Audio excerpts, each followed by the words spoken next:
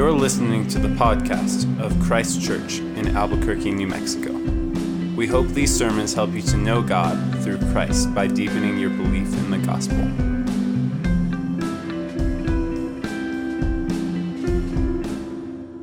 The reading today comes from Genesis 1:26 through 31. Then God said, "Let us make man in our image, after our likeness, and let them have dominion over the fish of the sea, and over the birds of the heavens, and over the livestock, and over all the earth, and over every creeping thing that creeps on the earth." So God created man in his own image, and in the image of God he created him. Male and female he created them. And God blessed them, and God said to them, "Be fruitful and multiply, and fill the earth and subdue it, and have dominion over the fish of the sea, and over the birds of the heavens, and over every living thing that moves on the earth." And God said, "Behold, I have given you every plant yielding seed that is on the face of the earth, and every tree with seed in its fruit. You shall have them for food. And to every beast of the earth, and to every bird of the heavens, and to everything that creeps on the earth, everything that has the breath of life, I have given every green plant for food." And it was so. And God saw everything that he had made, and behold, it was very good. And there was evening, and there was morning, the sixth day. This is the word of the Lord. It's good to be back with you here tonight. We spent a week last week in our hometown of Denton, Texas, between Christmas and New Year's. Last Sunday, we were with my old church thinking through some Proverbs for the new year, and it was a great time to be with that church. Then that afternoon, we spent the afternoon at Medieval Times in Dallas. Hadn't been there since I was a little kid. Our knight, the Green Knight, he was a real shrimp. He was terrible. He was terrible. He rode his horse like 2 miles an hour, and he was awful with the sword. But it was great. It was great. The Blue and White Knight, he was the man.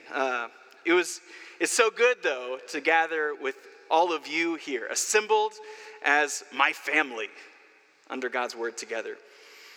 If you've begun visiting Christ Church since the beginning of December, you may not know that we had been working our way through the letter of 1 Timothy. It's a short letter where the Apostle Paul was writing to his young pastoral protege, Timothy. They had together, a couple of years prior, spent a couple of years in the city of Ephesus.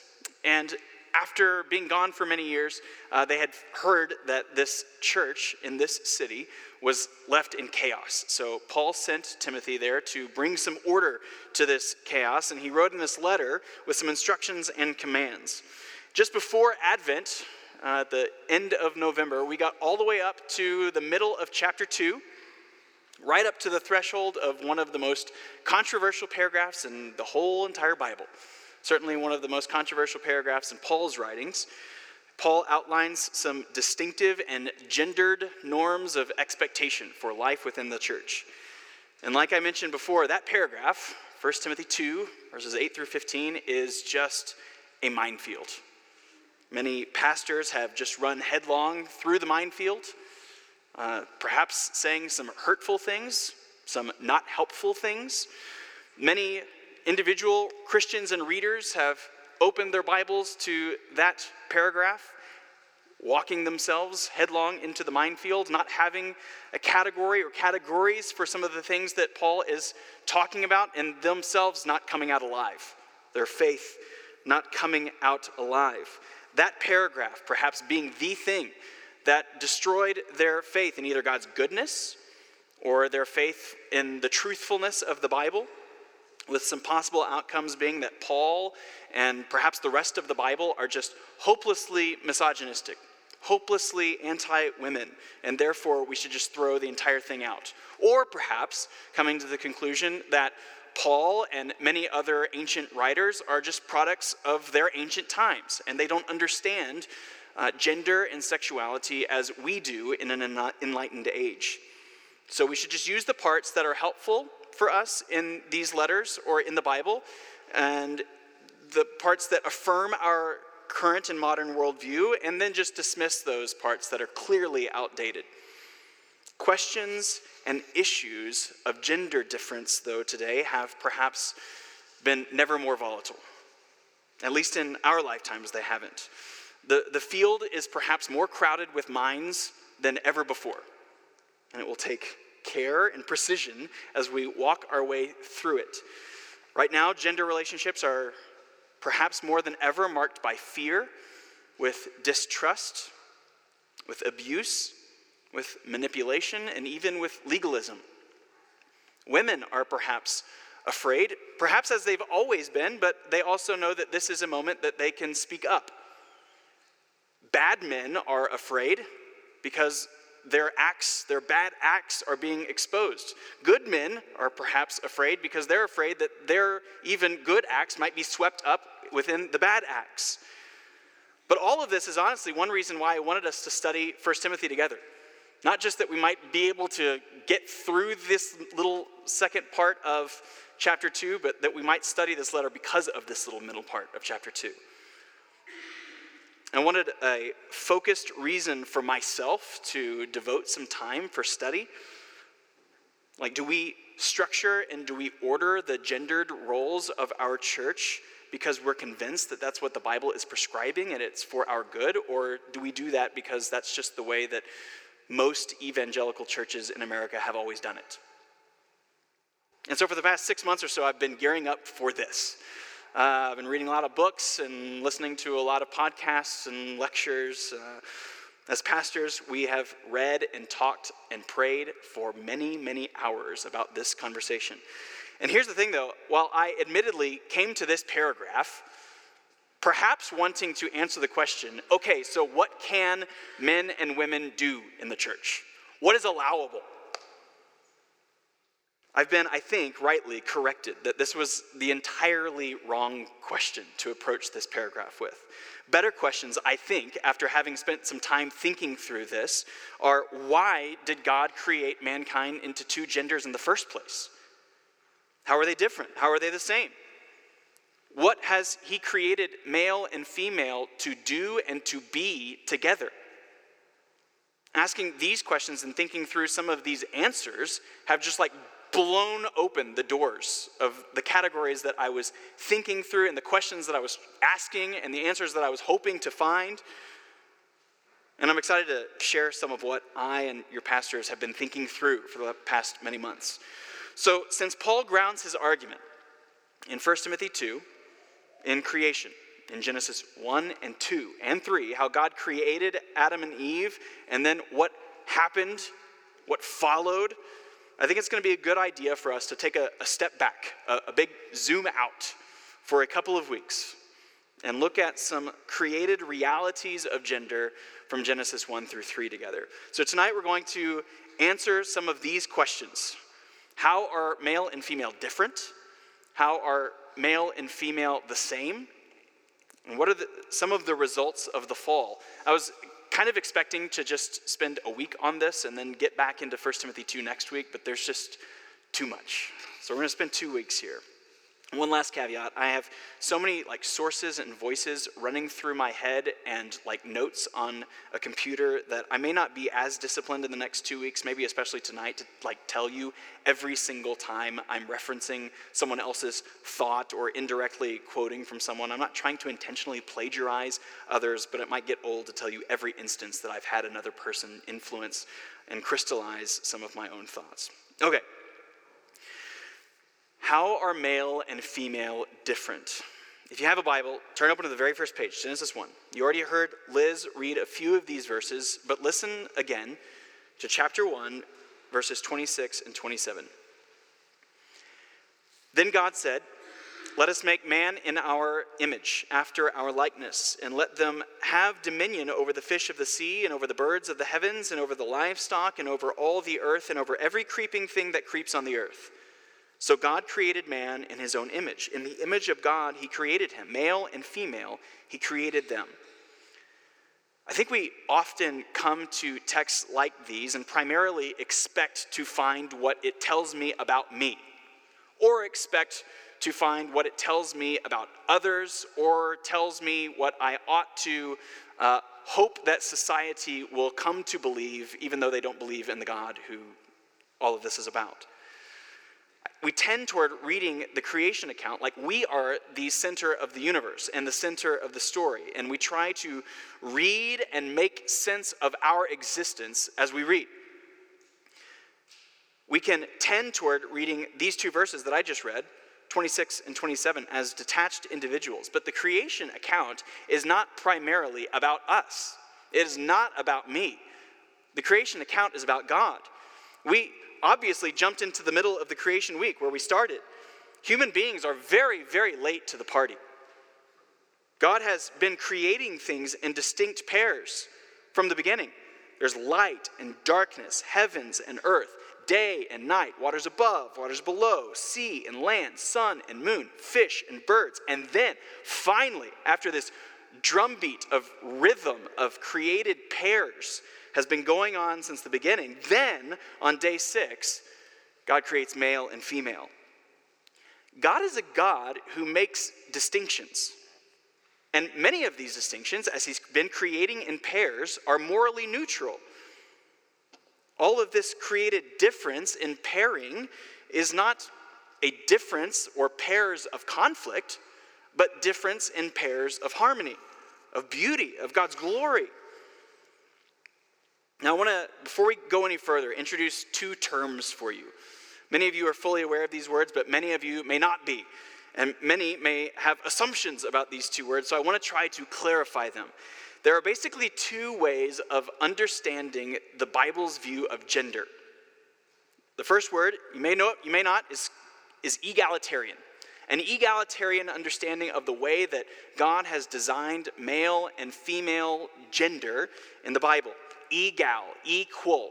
It's a sense of equality. So especially, an egalitarian would argue, especially on this side of the cross, just as God has torn down any dividing wall of hostility between Jew and Gentile, there is now no distinction between male and female. Any role that a male is able to perform in marriage or in church is equally valid or is equally a female role. Now, one assumption that an egalitarian will have, likely, is that any gender distinction will inevitably or necessarily create a gender imbalance, an imbalance of power, which is both in the moment and then generationally detrimental to society and to culture. And if that is true, then surely God would not have created gender to be distinct and different. The other typical way of reading and understanding gender in the Bible is not egalitarian, but complementarity or complementarianism. This is complement with an E, complement, not compliment with an I, like, hey, that's a nice sweater.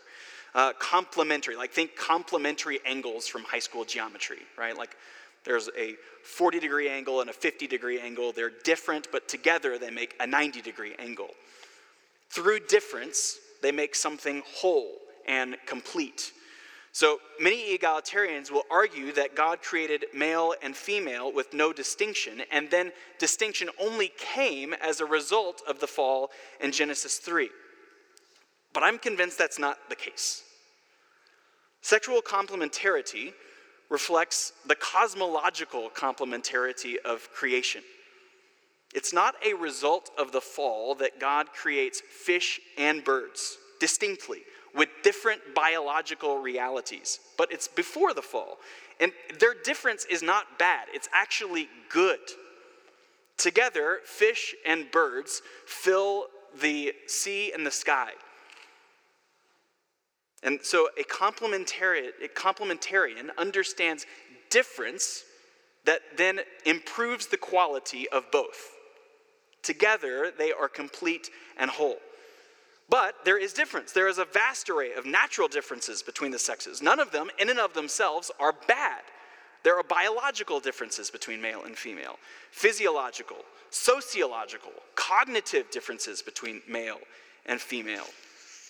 It's a bit of a dated study, and while we can never say that all of these qualities are true for every man and every woman, the publication Psychology Today found that generally, again, I'm painting with broad strokes here. This is certainly not true of every male and every female. But women generally and typically value rapport, while men value report. Conversation rather than what are the facts.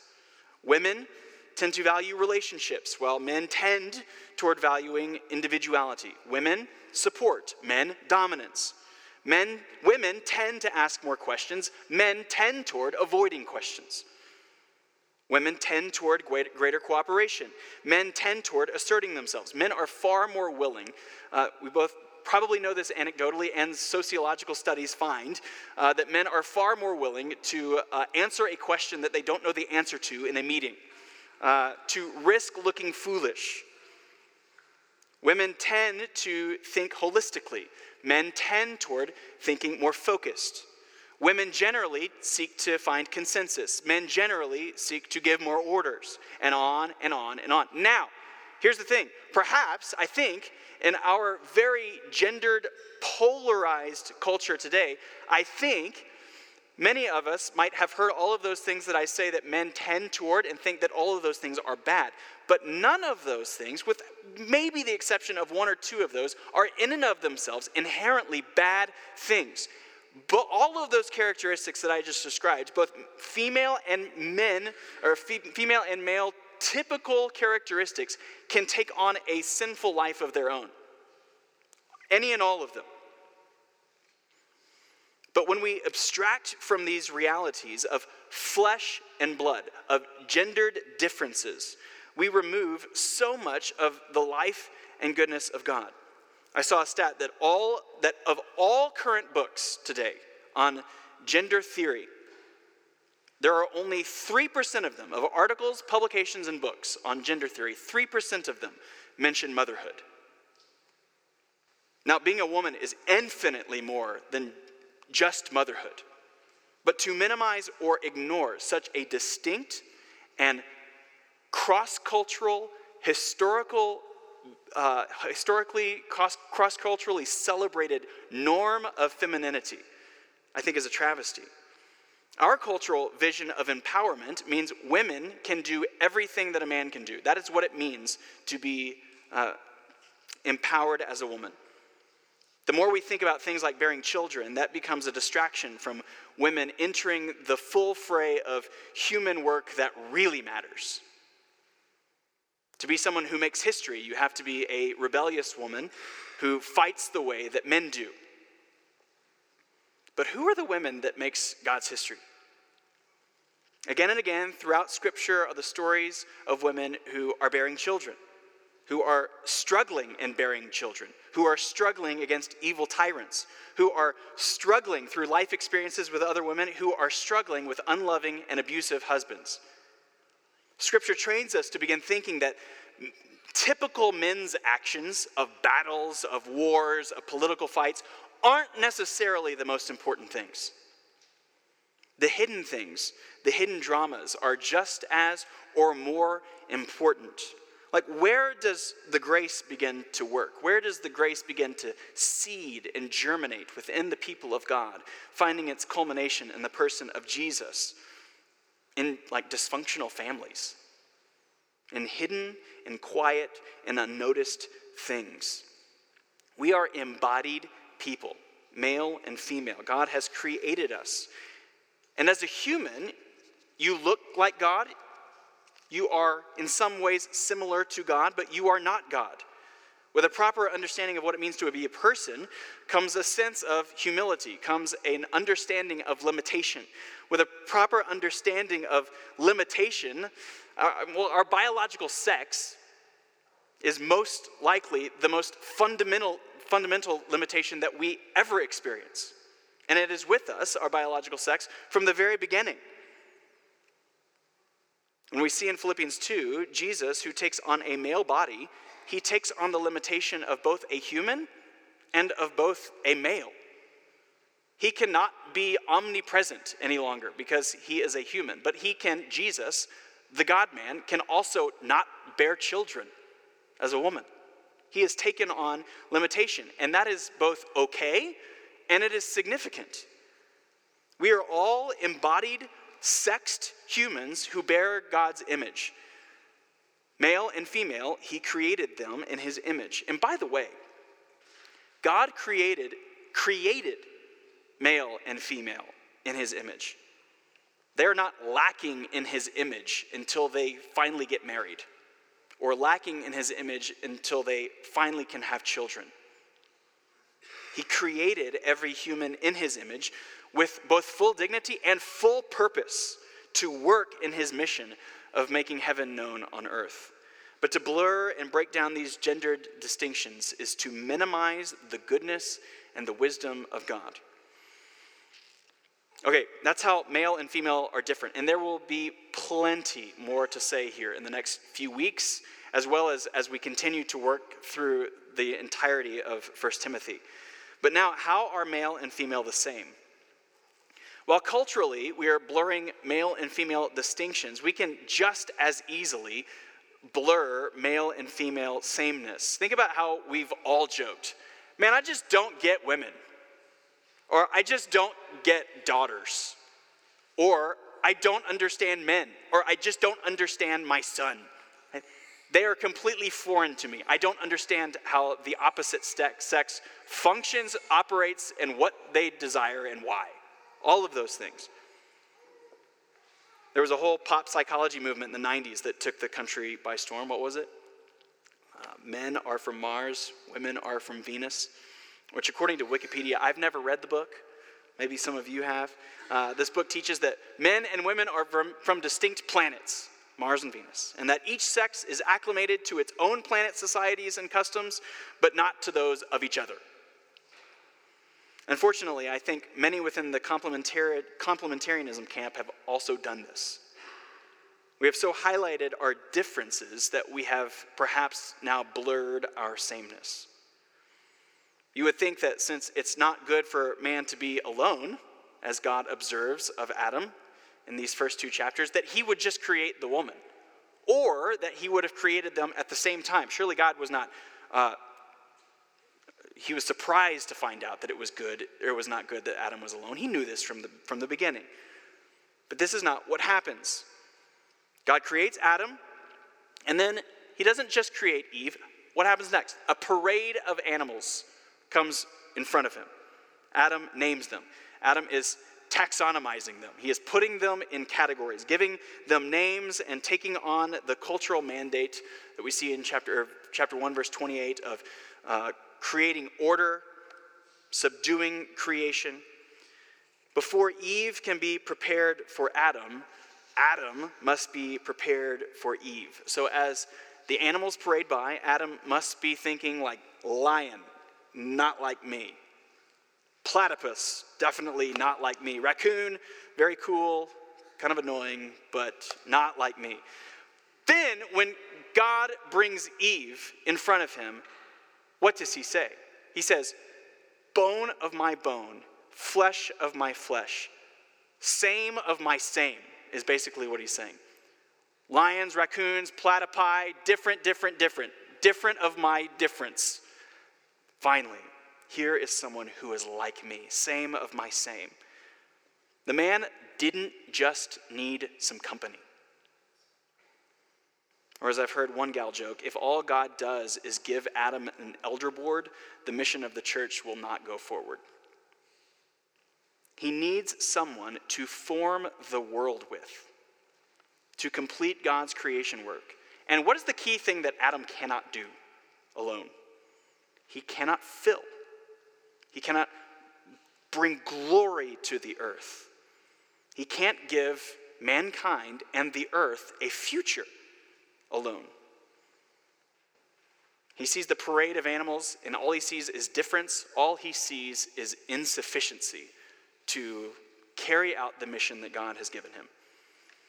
God doesn't just create like a show home in this garden, fill it with some buddies, and then tell the buddies to like take out the work and show some other people his show home.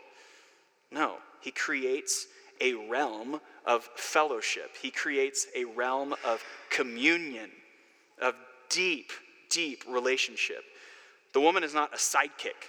The woman is not merely a helper in helping Adam fulfill his mission. She takes on the mission with him. He is not able to do the mission without her. She is created to do what man cannot do in their difference, together doing what neither of them could do on their own. Now, the key interpretive verse for most egalitarians is Galatians 3:28, where Paul writes, there is neither Jew nor Greek, there is neither slave nor free, there is no male and female, for you are all one in Christ Jesus. But I think we can often maybe write that off as like, oh, that's just an egalitarian verse. Like minimizing that and like trying to scrub that one out of the Bible because it gets trotted out so often by egalitarians, forgetting that it is a Holy Spirit inspired for our good and needed for our flourishing verse in the Bible. That while there is still distinction, like Greeks don't cease to be Greeks, and slaves, especially if they have non-Christian slave or owners, they don't cease to be slaves. There is still distinction, but there is a flattening. There is a sameness that happens when Jesus comes and he makes people his own. Because Galatians 3:29 follows that very verse. If you are Christ, then you are Abraham's offspring, heirs according to the promise. Men and women, distinct and yet same, equally and fully co-heirs to the same promise, the same inheritance. Women are not there for the scraps or the leftovers that men don't take or end up not wanting. Co-heirs in the same inheritance. The kingdom does not and will not advance without the contributions of women. And if their contributions in our church are nice but ultimately not necessary, then we have a very, very stunted view of sexuality, of gender, and we've ignored the scriptures. Nevertheless, Adam and Eve are created as sexed beings. They are not androgynous creatures who later stumble into or come into their gender as they work it out and figure it out. And I think it's worth pointing out that Genesis 1:27 is immediately followed by 1:28, where God blessed them, and God said to them, "Be fruitful and multiply, and fill the earth and subdue it, and have dominion over the fish of the sea, and over the birds of the heavens, and over every living thing that moves on the earth." God creates them male and female. Why? That they might multiply and fill the earth, that they might subdue and bring order, that they might tame the chaos together. There is a quick connection between our gender and the societies which we create. There is no human society without maleness and without femaleness. Civilization and society is in and of itself a gendered construct. These kinds of statements in our hypersexualized context make that kind of statement run immediately to like biological reproduction, of multiplying, of filling. We run straight to just having kids, and that's an important part of it. But sexuality is only part of the male-female complementarity that is necessary for a society to flourish. Quickly in Genesis 5, like just a couple of chapters after all this, we read that Adam fathered Seth and he had other sons and daughters. There are now all kinds of other male and female relationships in a growing society that are not husband-wife relationships or even potential sex partners. There are now fathers and daughters and mothers and sons and sisters and brothers and cousins and neighbors. Some of this 1:27 and 28 dominion will mean refraining from having sex with the wrong people. But within the past 6 or 7 decades, this is becoming an even less and less question that's even allowed to be on the table. Fewer, if any, sexual restrictions undermines our ability to answer questions of maleness and femaleness because we understand less and less how to relate properly to one another in a hyper-sexualized culture. The creation mandate of verse 28 offers a sexual no. Sexual no. Within this room, within millions of other relationships that I could potentially have with females, it is one sexual no after another that I might have one yes with Marcy. There will be much to say about the family of God in the coming weeks, but I have been so moved to deeper reflection by something that Jen Wilkins said to a room full of pastors when she said, if all you see in women is someone that you might accidentally have sex with, well, then you have a shriveled understanding of God's goodness in creating male and female.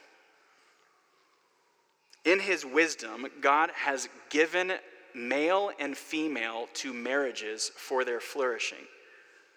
Through difference, we improve each other's qualities. But he has also given maleness and femaleness to our societies and to our churches, to our cities, our neighborhoods, for our flourishing.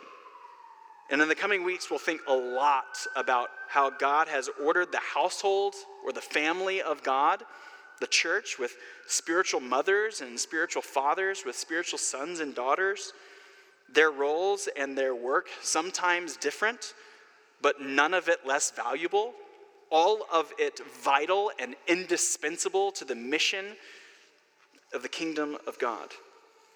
So we have a lot more to think about here. But it is good to, while understanding difference, understanding sameness, and what this means for us as a community and as a society. Now, Genesis 1 and 2 is great. It's the created norms that God has given. But like we've said before, how long does it last? A page, right? The rest of the Bible happens after Genesis 3. What are the results of the fall in gendered relationships?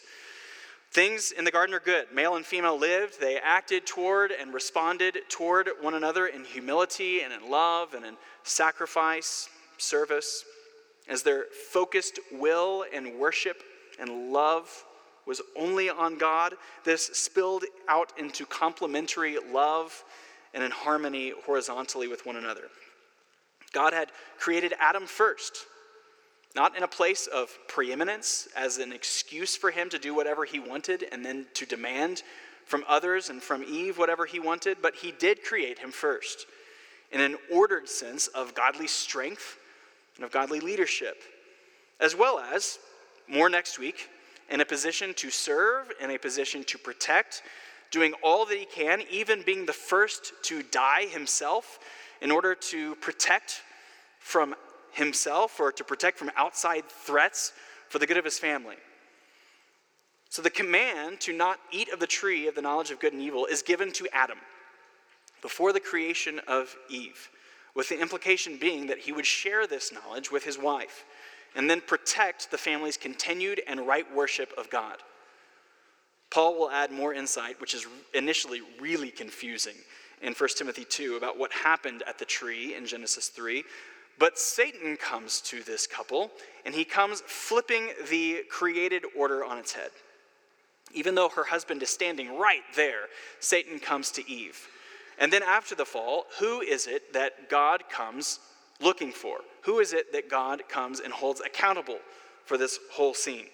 He comes to the man saying, "Where are you?" He should have done something. Like David, protecting his flock. He should have, recklessly, without regard for his own safety, gone out and confronted and driven away the beast. But he didn't. And then what happens? Adam immediately blames Eve. Eve then blames the serpent. There is suddenly, in a world and reality of nothing but harmony and love, now there is hiding, there is division, there is shame, there is brokenness. And then God explains the reality that there will be even more further division between male and female as a result of sin, at individual levels and then at systemic societal levels. And egalitarians are right to point all this out, but it's not that there was no difference before Genesis 3. It's just that now the place of difference becomes a source of sin, becomes a source of hurt and pain. And all humans are subject to the curse of Genesis 3. Left to ourselves, we will only move toward seeking our own interests. Left in this world, we will continue to be the recipients of dominance and an abuse of power. But God does not leave us there. He does not leave the story in Genesis 3 in order for us to fend for ourselves and for us to remain at odds with one another as male and female. God himself, who previously had no body, became an embodied human to live like us, to die like us, to die for us, to take all of our hatred and our lack of love, our distrust of God into himself, to take all of the right and good judgment of God for our hatred and lack of love and distrust of God into himself, to redeem our broken and hurting bodies, to purchase them as his own. The reality is that our bodies need God's grace. Every part of us need God's grace. And there is certainly a spiritual sense in which we need God's grace. But our physical bodies need the grace of God. They are where we have been violated, or have violated others, or have degraded ourselves. Our bodies. They are where we feel mortality and feel death, pain. We feel the judgment of others because of our appearance or our skin. But God has washed us. Christian, if you're a Christian, your body is the temple of the Holy Spirit of God. Not your heart, not your brain, your body, Paul writes.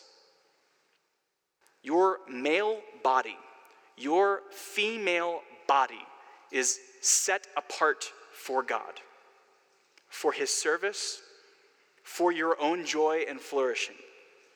And the story of the Gospels is a story not just about Jesus' teachings or his actions, but about his body. He is born with a body as a baby from his mother.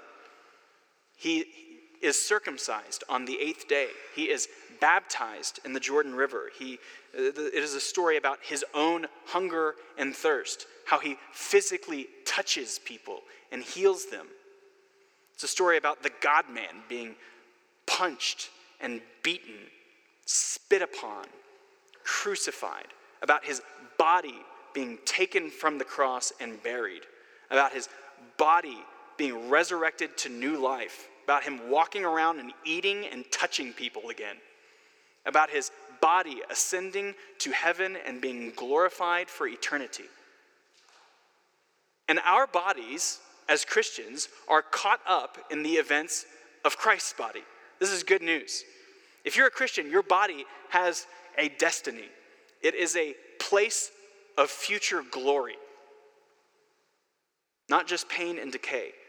But your glorified body will not just become some androgynous thing, some human blob. God has redeemed both male and female as co-heirs, and there around the throne singing, "Worthy is the Lamb," will be people from every tribe and tongue, but will be people who are male and female. Distinct, and yet fully redeemed, fully reconciled, with no more conflict, with no more animosity towards one another for eternity, complementing one another, showing off the wisdom and goodness of God in difference. The same way that he has created different tribes and tongues and languages and skin colors, in the same way he has created difference that brings glory to himself through unity. But until he returns, male and female, while God has created them different to improve each other's qualities, will nevertheless, and because of sin, continue to dishonor one another because of difference. But I'm convinced that this is where a sacrificial and selfless, dying to self-complementarity within our community will be one of the most distinct and rare glories of God's goodness and the gospel to an unbelieving world. In a world that has no idea what is going on, which way is up or down in understanding gender and sexuality, this is one of the most important issues of our time for us to understand, think clearly about, and then become as a people. May God help us. This is a good start, everybody, but we've really just set the table. I'm sure that I haven't even begun to answer any of the questions that you wish that I would have. Hopefully there's something there to chew on this week, maybe in your own thoughts and prayers, certainly within your GCs this week. Before we get back to 1 Timothy, we'll take one more week and try to answer some really easy and simple questions like, what did God create male and female to become together? Was Paul and early Christianity misogynistic? Is complementarianism misogynistic? Simple stuff. So, would you do me a favor if you are so reminded this week, would you pray for me as I begin to think and prepare for this next Sunday? This is a difficult thing to address and to talk about. I'm convinced it's for our good, and convinced that we as a people can come to love this for our own joy and flourishing, for God's glory, for our own joy. Let's pray that it might be so. Our Father, we are floored by your goodness and your wisdom, just as the profession of faith that we profess together from Paul in Romans 11. We pray that Paul, just being swept up in almost in speechless, just not understanding, can't even approach your goodness and wisdom. We pray that that might be true of us as well. But that in trusting you as good and as wise, that you might bring humility, that you might bring self-sacrifice, that you might bring a community-wide dying to self for the good of the other, for the good of us as a whole, for the good of our city, for the glory of God altogether. And we are thankful for your word. Without it, we would be lost. It is a lamp to our feet in a dark world. We pray that you would continue to shine and that you would show us the way. We pray these things in Christ's name. Amen. We hope you have been encouraged to deeper life in Christ through the preaching of this sermon. For more information about Christ Church, visit www.christchurchabq.com.